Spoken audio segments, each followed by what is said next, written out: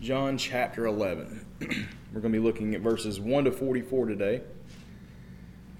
And much of what I'm going to be saying this morning may seem familiar to anyone who's been here regularly over the last 3 or 4 months.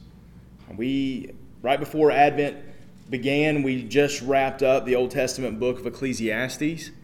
And through that book, the topic of joy came up a lot. We talked about joy almost every single week. It came up a lot because joy was elusive to King Solomon throughout his life. Everything that he did and tried, he came up empty, right? He gave himself everything that he could ever want. Pretty much, he said under the sun. He always said under the sun because he wasn't pursuing the things of God. He was pursuing the things of earth. And he found all of it lacking. It never fulfilled his desires. He had power, he had prestige, he had money, he had pleasure, he had achievement after achievement. And at the end of it all, he said it was vanity of vanities. Basically, that's his way of saying it is completely and utterly meaningless, completely futile. And there was no joy to be found in any of that. And we talked often about no matter how much we have, it will never be enough. It doesn't matter how big our storehouses, our bank accounts, anything that we might be able to acquire in this life, it's never going to be enough. Our happiness is a fickle emotion. It is something that changes within seconds. We can go from having the greatest day to the absolute worst day. Maybe you just got that brand new car that you've waited your entire life to get, and all of a sudden you pull out of the car dealership and you get smacked by another car. Suddenly, the happiest day of your life goes to the worst day of your life. And at the end of it all, we had the joyful note that death comes for us all. That was the refrain that came through Ecclesiastes over and over again. This is the reality of existing in a world, living in a world that is broken by sin. And this is the reason why the Scriptures constantly are encouraging us to pursue joy in Christ rather than the happiness that the world brings. The best the world has to offer is happiness. And we can lose it in a moment. And that's the reason why the Bible says all the time, pursue after Christ, pursue after the Lord. Joy is rooted in the reality of Christ. Joy is rooted in the promises of Christ, the promises that we've been given in Him and through Him, right? And those promises are unshakable. There is absolutely nothing that can come between the Lord and fulfilling the promises that He has made to His people. We can stand firm on that. Speaking on this, in an article on Patheos.com, author Jack Wilhelm says, joy isn't like happiness, which is based on happenings or other things are going well or not. No, joy remains even amidst suffering. Joy is not happiness. Joy is an emotion that's acquired by the anticipation, acquisition, or even the expectation of something great or wonderful. Significantly different than happiness. This is the reason why we talk about joy specifically in and around Christmas. Now, we talk about joy often at other times, but we very specifically talk about it around Christmas because of the promise of Christ's coming and the fulfillment of all the prophecies that were put out there in awaiting His coming shows and declares that we have never-ending joy for those who will put their faith in Him. We can trust in these promises of God.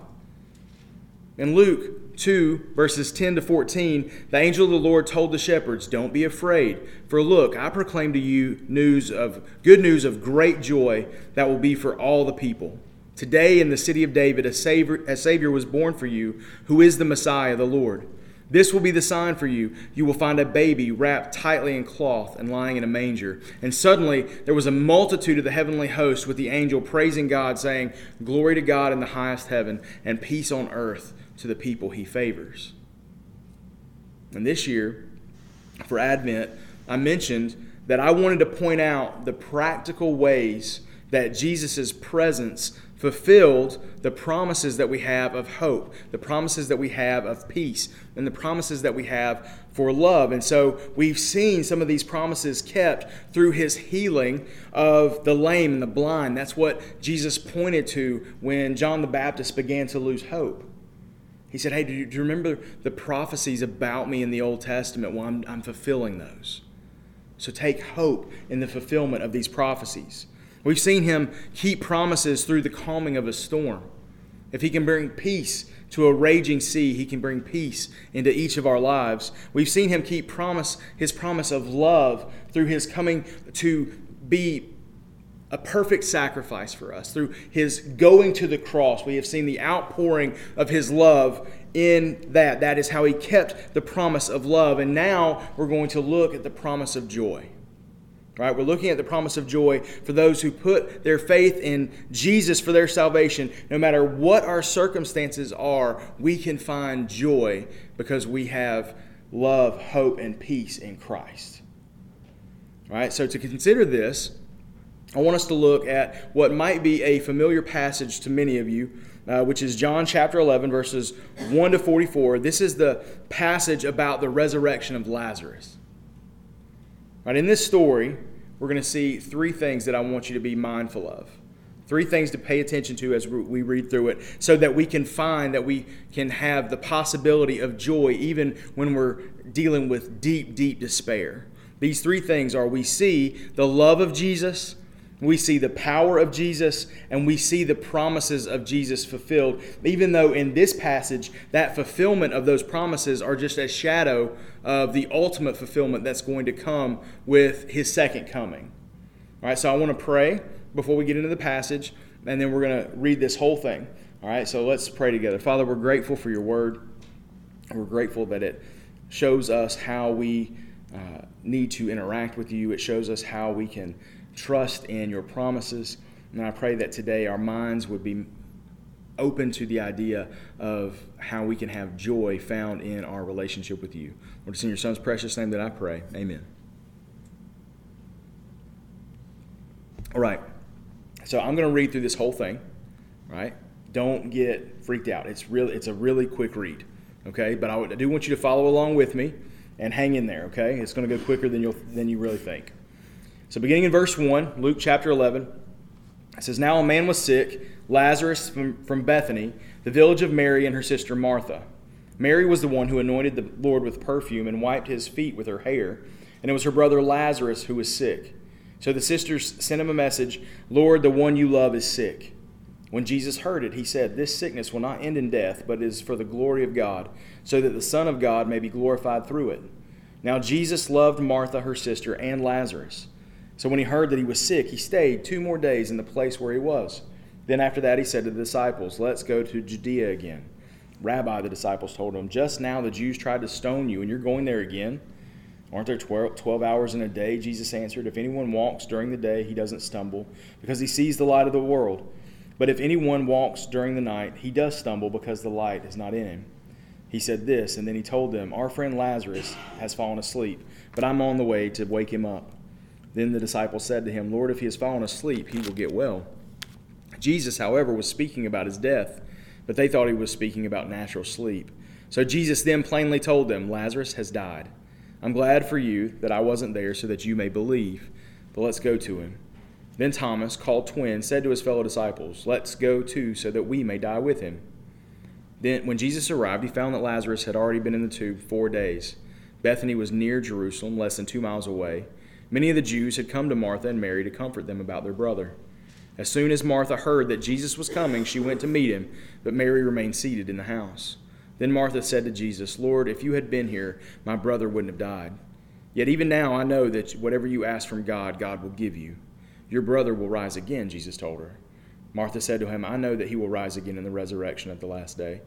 Jesus said to her, I am the resurrection and the life. The one who believes in me, even if he dies, will live.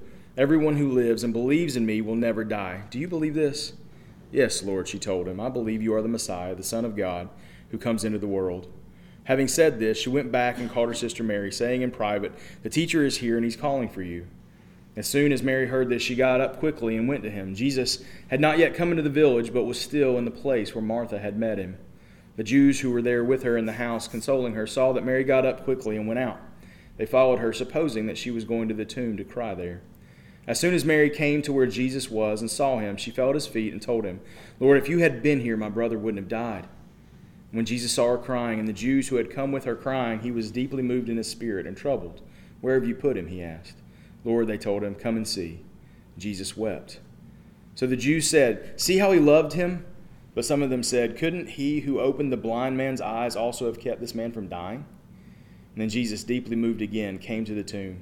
It was a cave, and a stone was lying against it. "Remove the stone," Jesus said. Martha, the dead man's sister, told him, "Lord, there is already a stench because he's been dead for 4 days." Jesus said to her, "Didn't I tell you if you believed, you would see the glory of God?" And so they removed the stone. Then Jesus raised his eyes and said, "Father, I thank you that you heard me. I know that you always hear me, but because of the crowd standing here, I said this, so that they may believe you sent me." After he said this, he shouted with a loud voice, "Lazarus, come out!" The dead man came out, bound hand and foot with linen strips, and his face wrapped in a cloth. Jesus said to them, "Unwrap him and let him go." See, not so bad. Here we have Lazarus and his 2 sisters facing a difficult situation. Right, Lazarus is very sick, sick enough to where his sisters are concerned about his life.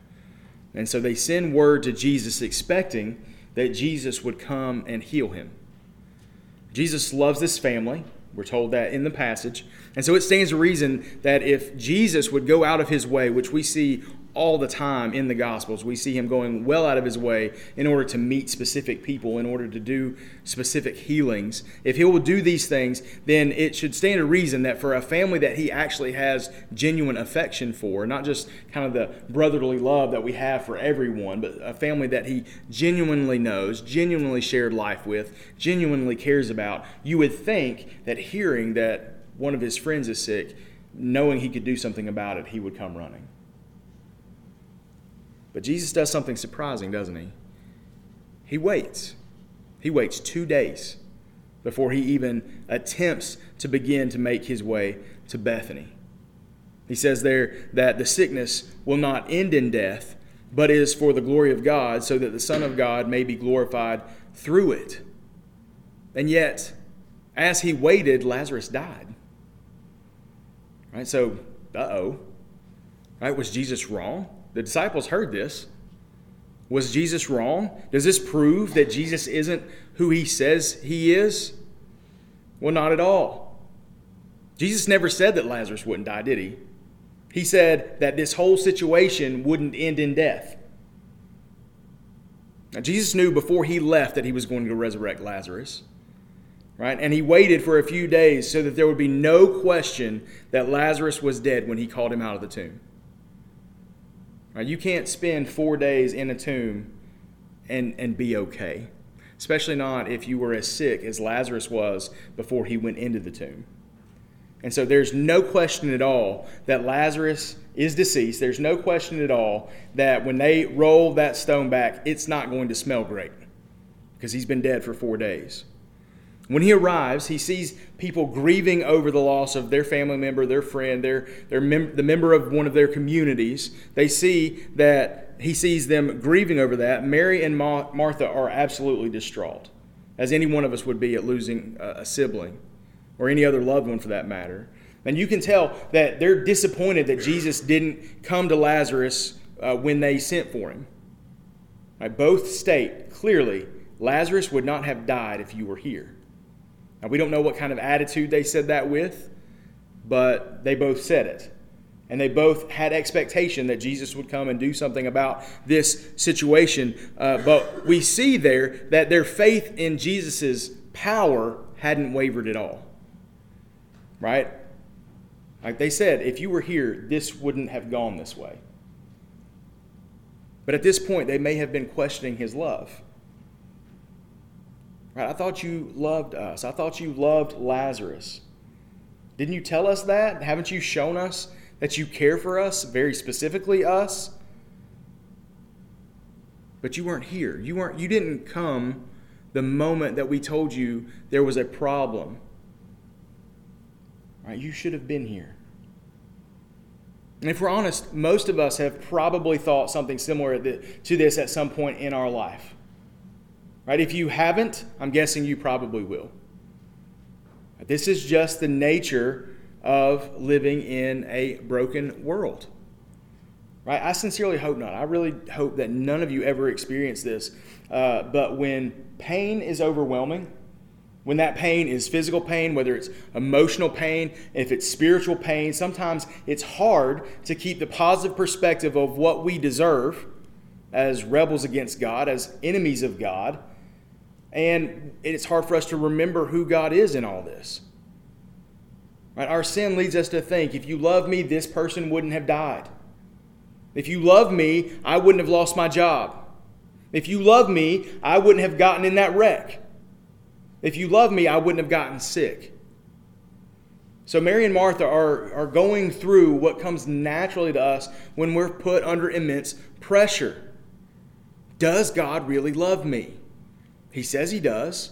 It says in His Word over and over again that He loves us. And yet here I am. I'm suffering, and it's more than I can bear. So does God really love me? There's accusation in their statements. If you had been here, He wouldn't have died. In these interactions, Jesus tells Martha that her brother will rise again. And you can tell that Martha is knowledgeable about eschatology. Right? That's the study of the end times. She's knowledgeable about who God is, what His promises are, and what's going to happen at the end of it all when Christ returns and everything is made new. She is knowledgeable of these things. She says, I know that He will rise again in the resurrection. She knows about the resurrection. She believes in the resurrection. The Bible says that one day every single person, both believer and non-believer, will be resurrected from the dead. The Bible says that every single one of us will face judgment. And depending on what we have done with the life, death, and resurrection of Jesus Christ will determine whether we go to eternal joy in the presence of God forever or whether we will go to eternal condemnation separated from God forever. Martha believes this. Jesus tells Martha, no. What you're saying is true, but that's not what I mean. I'm not talking about then. He says, I am the resurrection and the life. If anyone believes in me, He says, even if he dies, he will live. Jesus says to Martha, do you believe this? Martha affirms she does believe this. Right? And then Mary comes, and then she makes her accusation. If you were here, my brother wouldn't have died.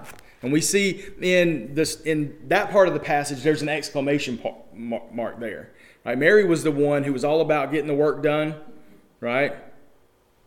She was upset. Right? She was the one that spoke out. When Jesus saw her crying, she saw the grief. And when he saw the grief of those who were with her, it says he was deeply moved in his spirit. He was troubled, and it says that he wept for the loss that he, because he did love Lazarus, and everyone else was experiencing. Right, now, why would Jesus weep in this moment? Right, he knows what's getting ready to happen. Why not just tell everybody, calm down? You don't know it yet, but this is about to get really cool. Right? Why wouldn't he say that? I've got this. Everything is under my control. We're good. The reason for that is because he has empathy for what they're going through, and he's experiencing what they're going through. He loved Lazarus. He loves Mary and Martha. I'm sure that hearing the accusation in their voice stings quite a bit because he loves his family. Right? And he's experiencing this, and he's thinking in his mind, it's not supposed to be like this. Right? It's not supposed to be a life full of pain and suffering and death. This is not how it was designed. We were meant to live in perfect relationship with God. We were meant to live in perfect relationship with one another. We were not meant to get sick. We were not meant to get old. We were not meant to suffer. Like, this is heartbreaking to Jesus because he knows what it should be like. And he sees what it is like, and it breaks him down.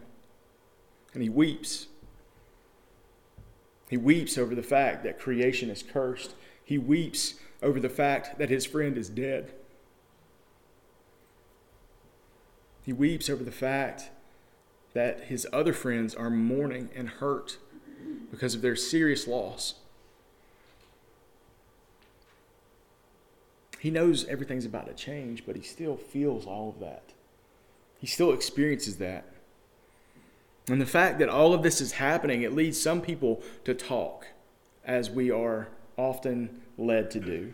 Right? They begin to gossip. He says, couldn't he stop this? I mean, this guy, he was able to heal the blind. He was able to heal the lame. And yet, he couldn't do anything about his friend. Surely he could have healed this man. So they're beginning to question, did he really love Lazarus? Is he really as powerful as we have been led to believe? Jesus, deeply moved again, he comes to the tomb and he tells the people there to remove the stone. And Martha suggests they don't. So Jesus, it's been 4 days. Lazarus is going to smell. Right? I don't read the King James a lot, but in the King James it says he stinketh. So he's going to smell really bad after 4 days. And Jesus reminds her, he says, didn't I tell you if you believed, you would see the glory of God? So the stone is removed. Jesus prays. He prays in the presence of God, not because he had any question about what was getting ready to happen. He prays for the benefit of the crowd. And then he calls, Lazarus, come out. And then out hops Lazarus. And when I see cartoons in my brain when I read, and so I see, this dude bound, hands and feet, and he's hopping out, and his face is covered. He can't see, probably doesn't know fully what's going on. And I can imagine, again, this is how it works in my brain, when they pulled that off of his face, he was mad. I mean, can you imagine being in the presence of God? Paul says to be absent of the body is to be in the presence of God.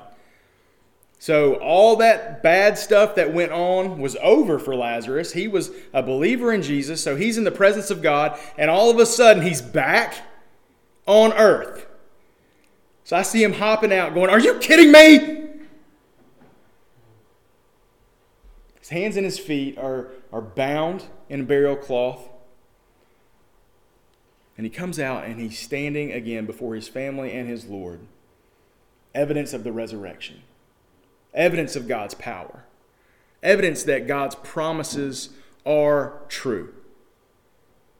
And when we look at this, we can see situations that we have either faced or will face at some point in our life. All right, we see sickness in this. And we can relate to that. I mean, the pandemic showed everyone that anybody can get sick. We can have our entire life changed with a phone call. One blood draw and one phone call later, and our entire lives can be different. Whether that be for us or someone that we care about. Right? We go to the doctor, we get a bad diagnosis, and suddenly our lives change forever. Or maybe we don't experience this. Maybe it's someone that dies. Maybe they die from a long illness or they die unexpectedly. Because sin in the world, we all experience sickness. We will all experience death at some point in our life. And so the reality of this is that we can still find joy in the midst of all that, because we see certain things in this passage that I mentioned before, right? Number one, God loves us. We talked about this last week, so I'm not going to dive too deep into that, but the cross proves that God loves us. No matter what else we experience, no matter what else we go through, the cross proves that God loves us. For Jesus to step out of glory and to put on a fleshly body and to experience everything that we have to go through. Sickness, fatigue, sadness, hunger, thirst, pain. For Jesus to do that, it proves that he loves us. For his willingness to go to the cross, to endure the wrath of God on your behalf and on my behalf, it proves that he loves us.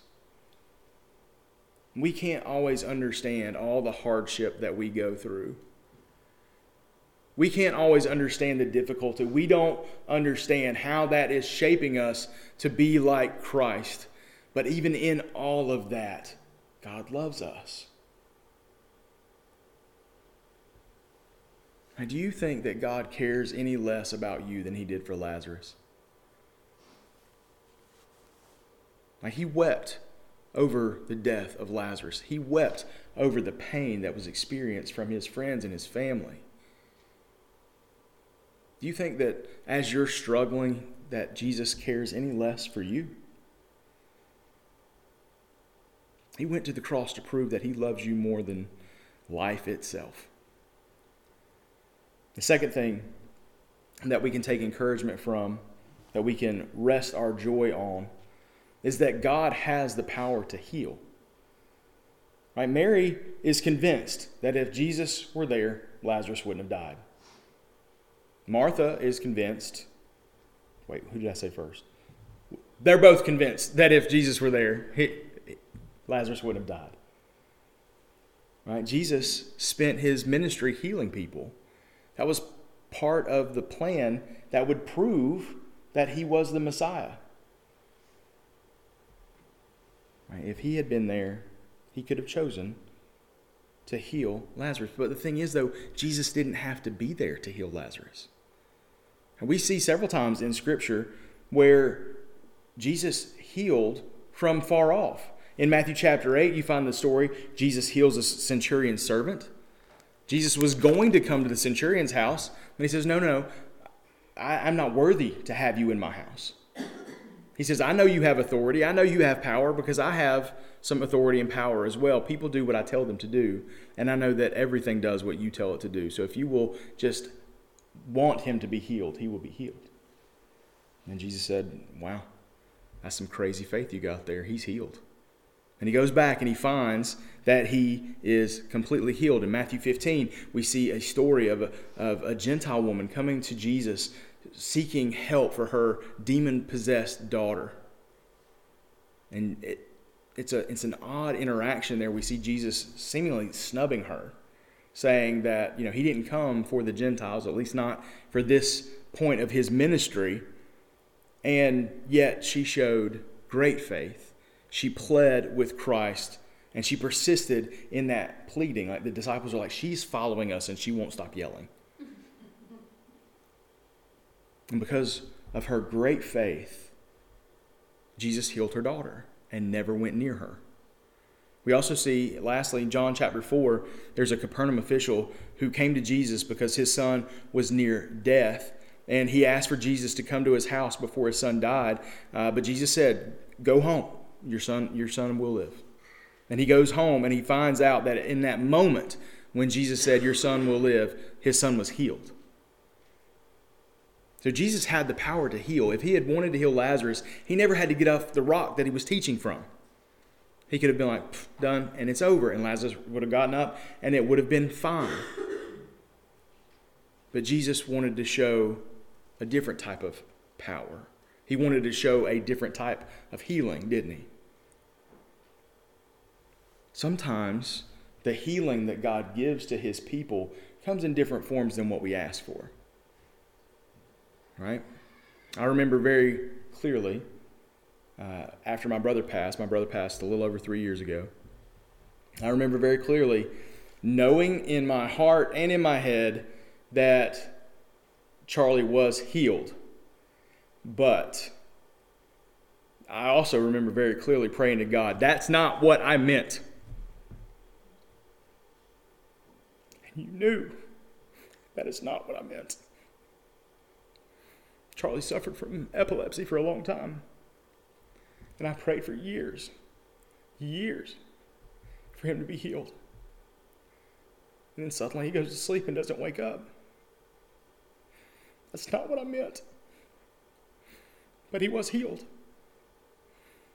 He was healed. And I wouldn't, for the life of me, pray for him to come back. Because I believe that Lazarus was mad. And I believe that Charlie would be mad.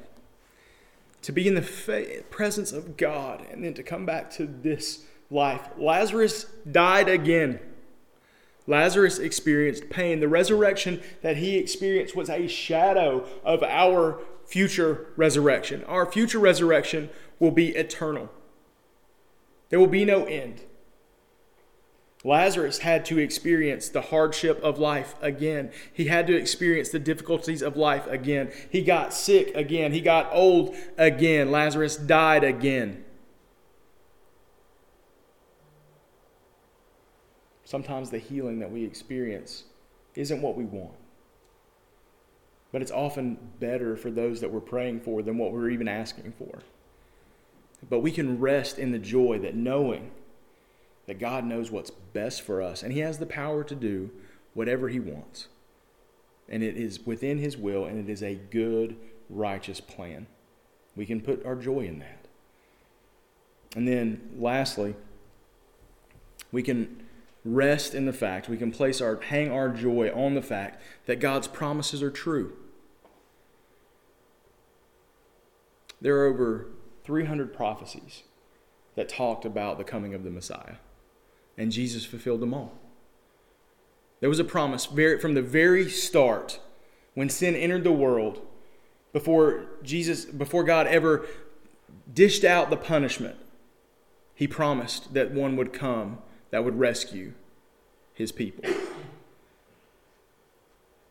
And the whole narrative of the Bible is God fulfilling that promise.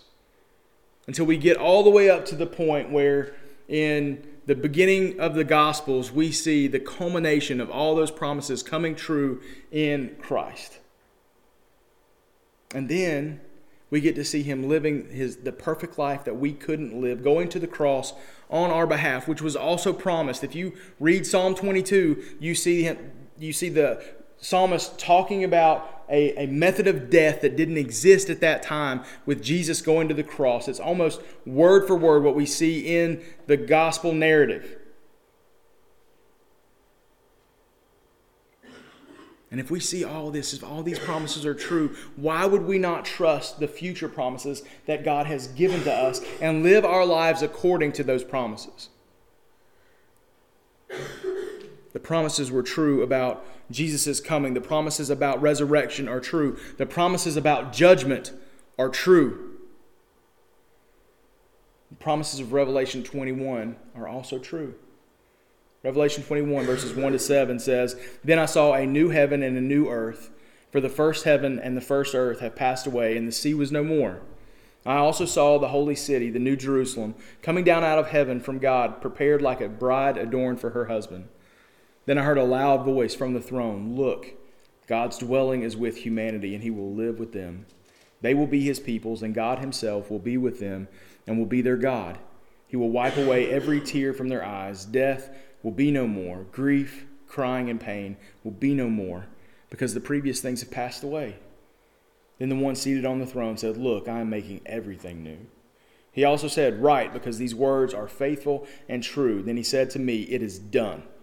I am the Alpha and the Omega, the beginning and the end. I will freely give to the thirsty from the spring of the water of life. The one who conquers will inherit these things, and I will be his God, and he will be my son.'" Guys, these promises are true. There will be a day when we will have resurrected bodies. There will be a day when my back no longer hurts, and I long for that day. There will be a day when my headaches are gone, and I long for that day. There will be a day when we resurrect bodily, and we will go before God in judgment. Are you ready for that day? Because on that day, you will either stand on your own merit, where you present God the very best of your life, and He says, "That is like a filthy garment to me." Or you will stand and you will present the life of Christ and the blood that He shed on the cross for you and for me. And Jesus will look at us and He will say, "Well done, good and faithful servant. You were faithful with a little, so here is much." And we will go into glory. And we will experience no more grief. We will experience no more pain. There will be no more dying, and sin is gone. So if we can believe that, we can hang our joy on these promises, on this truth. But we've got to live our lives like we believe it. Stated belief plus actual practice equals your actual belief. Do you believe that these promises are true? And if you would shake your head and say yes to that, then does your life reflect that you believe that these promises are true? Are you willing to sacrifice parts of this life so that you can have treasures in heaven for the next? Do you value the people of God? Do you look at those who are lost, dying, and going to hell and try your best to do something about it? And we can rest in this joy. We don't need to pursue the happiness that this world offers. That's not to say that there won't be happy moments. We get some of those blessings from the Lord, but we need to be living for joy, and we need to be willing to sacrifice our lives for the betterment of those who are around us. We trust that these promises are true, and we lean into it with all of our lives. How are you doing with that? What changes do you need to make to prove that you believe this is true? Maybe it's you've got someone at work or at school or somewhere that you don't think is a believer in Christ, and you don't know because you've never asked. Maybe you need to make a point to have that conversation with them. Right? Maybe you need to find somewhere to give generously. Maybe somewhere you need to serve generously. The true measure of our faith is how we take care of orphans and widows. Is there something out there for you to do, some action step that you can take to show my joy hangs on the Lord and I will live this life accordingly? Think about that as we pray. Father, I come before you grateful. Grateful that we can trust in your promises. Grateful that you have proven that we can put our hope, we can put our peace, we can put our love, and now we can put our joy in Christ. Life is hard for us. You understand that we have significant weakness because of our substance and what we are made of. So Lord, I pray that you would give us strength, you would give us perspective, that you would help us to understand all that we need to be doing with our lives because our joy is found in you. Lord, if there's anybody here today that is suffering, maybe they're questioning how much you love them, I pray that they would look to the cross. And I also pray that they would let us know what's going on so that we can surround them with the church. You have provided us with the people of God so that we can be your hands and feet, so that we can lift them up to help carry their burden. And I pray we get to be that and do that here today. Lord, it's in your Son's precious name that I pray. Amen.